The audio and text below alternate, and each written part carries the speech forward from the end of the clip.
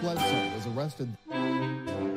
Patrick Montgomery was in court. Jonathan Manapa will stay in federal custody. No, I don't take responsibility at all.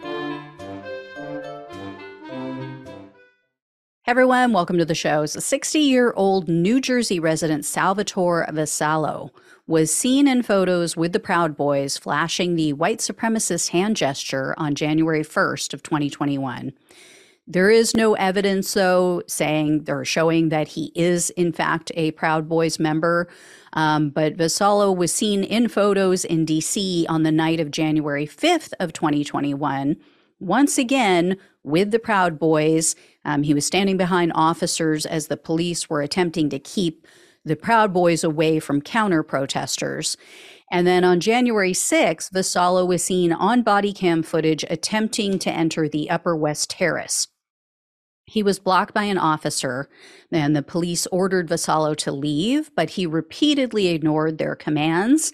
And then instead, he climbed onto a low block wall, and he eventually got onto that Lower West Terrace. So Vassallo moved to the front of the police line. He lit up a cigar, basically like in an act of defiance, it seemed like. And then sometime after that, the police were trying to clear the terrace. And there was an officer who was standing on the edge of a large step that divides the upper and lower area of the terrace. And the officer was distracted. He was working with other, members of the police. He was trying to get the mob out of there. So he wasn't paying any attention, had nothing going on with Vassallo, when Vassallo charged towards him, grabbed him by his neck and his back, and then tried to, or his head and his neck, I should say, and he tried to shove him as if he was trying to push him off of that ledge. So Vassallo and the officer wrestled with each other until finally another officer stepped in and then sprayed Vassallo straight in the face with chemicals. So Vassallo was arrested on September 14th of 2022, and he was charged with civil disorder, assaulting officers, entering restricted grounds, 2 counts of disorderly conduct, and 2 counts of physical violence.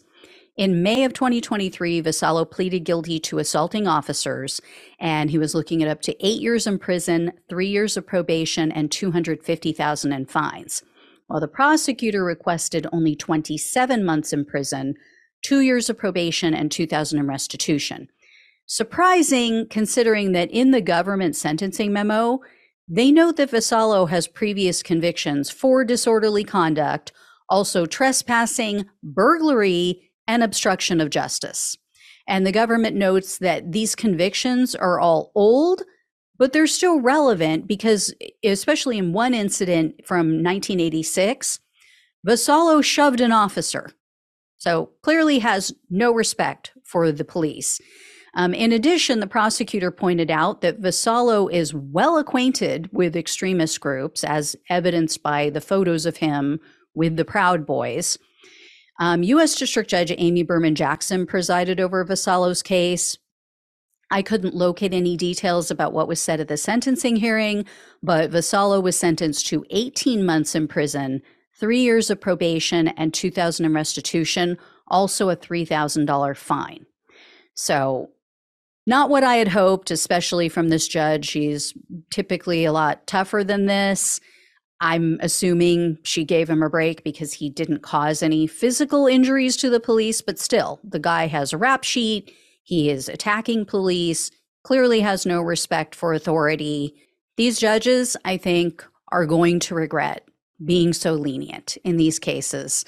I think that they are setting themselves up for huge embarrassment down the line if and when this happens again.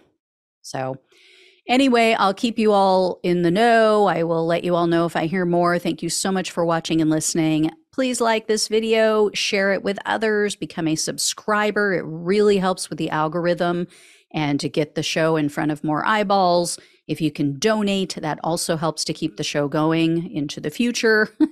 Really appreciate it. Love you all. Take care. I'll talk with you soon.